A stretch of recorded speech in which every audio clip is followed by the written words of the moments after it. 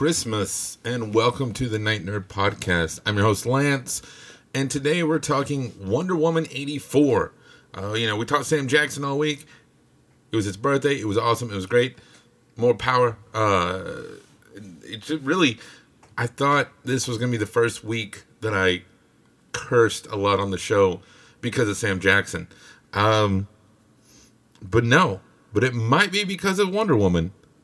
That's right. We're going to look at the brand new Wonder Woman 1984 and what I thought about it and my views. It's available to stream on the HBO Max app right now and available in theaters, mostly nationwide, if you have theaters open where you are.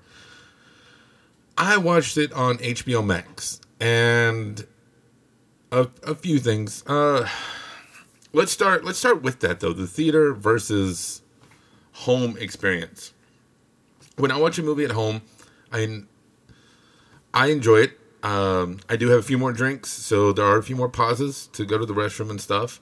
My setup is pretty nice. I have a 16-inch TV mounted on the fireplace. I have Philips Hue Play lights that project color all throughout the living room. Really gives a big immersive experience, like good sound quality. Movies are fun at my house. I'm a movie guy. So, movies are a whole lot of fun, usually. This movie is very colorful, so it worked well with the lights. It was really cool. I'll be watching it again. But in a theater, when you're there, Thursday night is typically when I go. Thursday afternoon, that 6 o'clock, 8 o'clock showing, whatever the first one is. Go to the theater. You're there with people. There's that excitement, that electricity in the air. Everybody's, talking about, what do you think is going to happen to this movie? I'm excited to see it. The opening night jitters. It's a feeling that no matter what, you can't recreate. You're on a 40-foot screen. You're sitting there intently watching, wanting the next thing to happen, and just being part of the movie, really being immersed. That's part of the reason I got the lights, is for more immersion at home. Because movie theaters weren't open most of the year here where I am. I think that affects this movie a lot. I think if I would have got to see it in theaters with people and the hype, now I could have gone and saw it at the movie. Movie would have been, like 40% capacity. It just would have been different. I also, and this is completely off topic, I love assigned seating except opening night. I miss waiting in line and getting there early and fighting for the good seats and everything that you just don't have with assigned seating. But I also like picking where I sit too. So it's, catch-22. Watching it at home and being able to pause it and really think about it in real time. Because, normally a movie you go through, everything happens and you get out and you're just blown away. And you're like, okay, whoa, what just happened? But this one, I think I paused like 3 times throughout the film. 4 times maybe. Because it's long. It's 2.5 hours long. To get up, grab another drink, use the bathroom, whatever. And I got to, oh wait, that scene that just happened, that was kind of weird that this happened. So, I will admit I am more critical of this film than I would have been if I saw it in theaters. And so that's what it is. I just part of what happens. Now, I do want to talk about some of the good things of this film. The best thing in this movie is Kristen Wiig as Cheetah. She is amazing, absolutely amazing in this role. She's wonderful. A lot of my friends and family, they're like, "Oh, I never thought she'd be that good." Comedians do great as villains. I mean, look at Smallville. Michael Rosenbaum, he's a comedian, but he's one of the best Lex Luthors we've ever seen. So, it's really, really great. We are going to talk some spoilers. If you didn't know she was Cheetah, I don't see how. But, yeah, she's Cheetah. So, she does amazing. The other villain is Pedro Pascal as Maxwell Lord. And while this is a different Maxwell Lord than we've seen in the comics, I mean, kind of, he's awesome. the villains in this movie are worth the price of admission. It's worth an HBO Max subscription or a ticket and some popcorn, however you choose to see it. It's worth it. And it's these two, I think they carry the movie. It's wonderful, wonderful, wonderful. Chris Pine is back, which got spoiled in the trailers. And I think it would have been cooler if we hadn't known that he was coming back. Because I got excited about him being back. I was like, oh, okay, I love Chris Pine. Dude deserves something. He needs to be Hal Jordan. Not Steve Trevor. But that ship has sailed. I don't think he serves a purpose in this film, personally. So the plot of this film is that there's this magic stone that grants people's wishes, whatever you wish for, and Maxwell Lord wants to use it to be rich and famous. Cheetah wants it to be as cool as Diana and as powerful and everything, and Wonder Woman uses it to bring Steve Trevor back. That's literally what happens. And he inhabits some other dude's body and things. It's kind of weird. The explanation is pretty flimsy, but he's there so we can do like a 80s montage of him trying on different outfits and making 40-year-old political jokes, or not political jokes, but 40-year-old satirical jokes about, oh, who wears pirate outfits? Who wears a fanny pack? Oh, fanny packs are cool. One of my friends, one of the guys over at Pop Culture Elevator, talked about how he felt Chris Pine served as the humanity of the film. And I thought about that. If that was his purpose in the first film, so if he's having to be humanity again, that means he didn't have a purpose in the first film. So, kind of redundant here, as far as I think. And then, of course, you have Gal Gadot as Wonder Woman. Now, Gal Gadot is Wonder Woman. I love Linda Carter, and we'll get to talk about her later. But Gal Gadot is perfectly cast as Wonder Woman. But in this film, being up against Kristen Wiig and Pedro Pascal, she's not quite as good as they are. But she's still Wonder Woman, and it's okay. It is okay. That's about as nice as I can say it. The film starts with an opening scene of young Diana training, like she's like 15 or probably younger, maybe, and she's training with the grown Amazons in this race/contest thing, and she kind of cheats. She takes a shortcut, and so she doesn't win. And that sets up the whole, the truth is in you. The truth is what's most important. The truth is what comes out. Blah, blah, blah. Okay. Now, there are some pacing issues with this movie. Like I said, 2.5 hours long. It's about 30, 45 minutes longer than it should be. But, no. Whatever. Superhero movies especially, are getting longer. Really, Endgame and Infinity War are the only movies that can justify that length of time because, it's 10 years of storytelling. But it's okay. So, the movie opens with this fight scene in a mall. And Wonder Woman, the way she's moving it's hard to describe. It's like bad special effects. She's real stiff in her air movements and not fluid and graceful like I feel like she was in the first one. Really just off-putting enough that like even my wife was like, hey, she's moving weird. And I don't know, they've come out and said, Patty Jenkins, the director, came out and said that she wanted to shoot it like an 80s movie. I guess she used like 80s computers for some of the special effects. I don't know.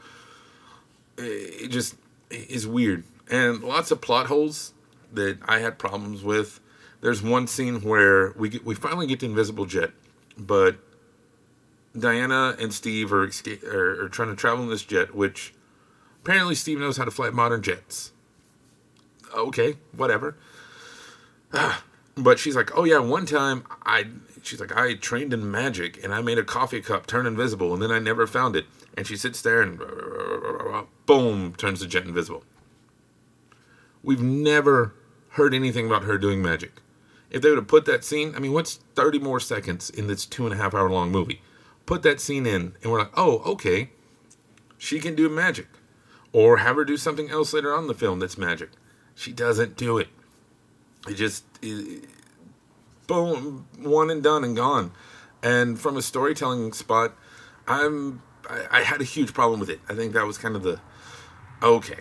And then there's just other things. The ending, I felt like was very copy paste from the first one, because the first one was like compassion wins and the heart wins, which Diana seems very much like a smitten kitten. She's a love-struck fool and Mrs. Steve. I would have liked to seen her be a little more independent. Like I guess it kind of makes sense in the first movie, but at this point, it's been, 30, 40 years. He's been gone. Look at Cap. Cap moved on, kind of, but then traveled back in time. I don't know. So, there's things, just bothered me. I wanted her to be a little more self-sufficient, I guess, and not depend on him for all of her humanity and emotions. I would have hoped in that time she learned something. But, the first movie, compassion wins. In this one, it's love and truth and everything win, and people renounce their wishes, and that beats the thing. Oh, another thing, when the stone... so Max Lord, his wish is to become the stone, and by doing that, he grants other people's wishes and takes what's valuable for them, making him rich and powerful. And when she sees the remnants of the stone, like in the ring, it's like a Lord of the Rings moment, she's like, oh, that's the writing of the gods. And that's about all we get about the ancient gods. Nothing about anything else about them. It's kind of weird. But in the end, Max realizes he loves his son that he's been neglecting, and so he renounces his wish to save his son. And, the thing about Wonder Woman and the Hulk, I will say this, just to show, like Marvel, with both these characters, we want to see them hit things. And the Wonder Woman Cheetah fight, for the most part, is pretty sweet.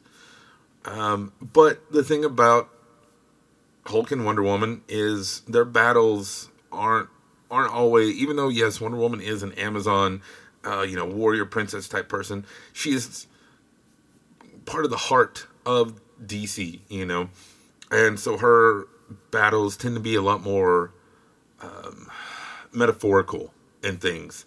And it works great in the comics, not so much on film. Same like with the Hulk is, the real Hulk stories are about the Hulk and Bruce Banner fighting, not fighting giant Hulk dogs or whatever. So it's a fine line. And it would have been okay, except they've already done it. So, change it up. Also, Simon Stagg is in this film. The guy who's like responsible for Metamorpho and a whole bunch of other stuff in DC Comics. I love an Easter egg as much as the next guy, but I feel like you could have put anybody else, like a lower level person, make it more obscure and a better Easter egg, and save Simon for some Green Lantern stuff, some Metamorpho stuff. I mean, all the other things that he's done. So, I don't know. I don't know. Oh, and Linda Carter. We'll wrap up with talking about Linda Carter. So, in our mid-credit scene, we get to see Linda Carter as Asteria, who had been hyped up as the one who wielded the golden armor to save the Amazons and save Themyscira. And she is walking through this town and like catches this beam and saves some people. Again, I love a cameo, especially like that, like somebody who's played them before. Especially Linda Carter, was the only live action Wonder Woman for so long. So it's cool. But are you setting something up? What are you doing? I don't know. My pitch, if Warner Brothers is listening, because Linda Carter right now is 70. So I don't know how much like actiony she can be in 3 or 4 years from now. She'll be close to 75. I don't know. So you set it up to where she has a daughter and something. Linda Carter dies, and the daughter blames the Amazons for, abandoning her in man's world, and so she sets out on a mission to destroy the Amazons. Her daughter is like Artemis, and so we can actually get like some good fights, and even then you could still bring in the love and hope and truth, because you can have another villain, and that is like manipulating Artemis too, and so Artemis and Diana team up at the end. After they fight each other, they team up at the very end to take down the big bad. Perfect. I would watch that movie. It would be. I'm down. I think it'd be cool. I do think it's interesting. As much as I've sat here and nitpicked on this movie, and I did. My poor wife had to hear all about it. But she asked me. She said, "Okay, where does this rank in your DC movies?" And that kind of took me back. I was like, well, I don't know. And I thought about it, and it's still in like my top half, It's above Harley Quinn and Suicide Squad. Man of Steel's at the bottom, in case you didn't know. So the movie's fun, cheesy. Is it forgivable? Maybe. We're going to watch it again. The kiddos want to watch it. So we're going to do a double feature with the first Wonder Woman and then this one over a couple of days. So I don't know. I may come back and be like, okay, now seeing it back to back, I get it. Or seeing it the second time. I don't know. Like I said, Kristen Wiig and Pedro Pascal, amazing. They're worth watching it just to see them. The rest of it, I don't know. Let me think. What did you think about Wonder Woman 84? You can let me know in the comments below here on SoundCloud or on social media, Facebook, Instagram, YouTube, Twitter, everywhere. Just look for The Night Nerd, except on Twitch, where we are Night Nerd Podcast. Even on Patreon, we're The Night Nerd. Check us out over there. Email me, nightnerd@thenightnerd.com. I saw this movie a couple of days ago, and I'm still unboxing it and trying to figure it out. But it's not bad, but it's not good. I don't know. Let me know. That's it for me this week. Thank you all so much for being understanding with electrical issues. It's been a madhouse. I hope everyone had a happy holidays, Merry Christmas, Hanukkah, everything like that. Kwanzaa's kicked off, everything. So be safe, and we will see you next time. Wonder Woman.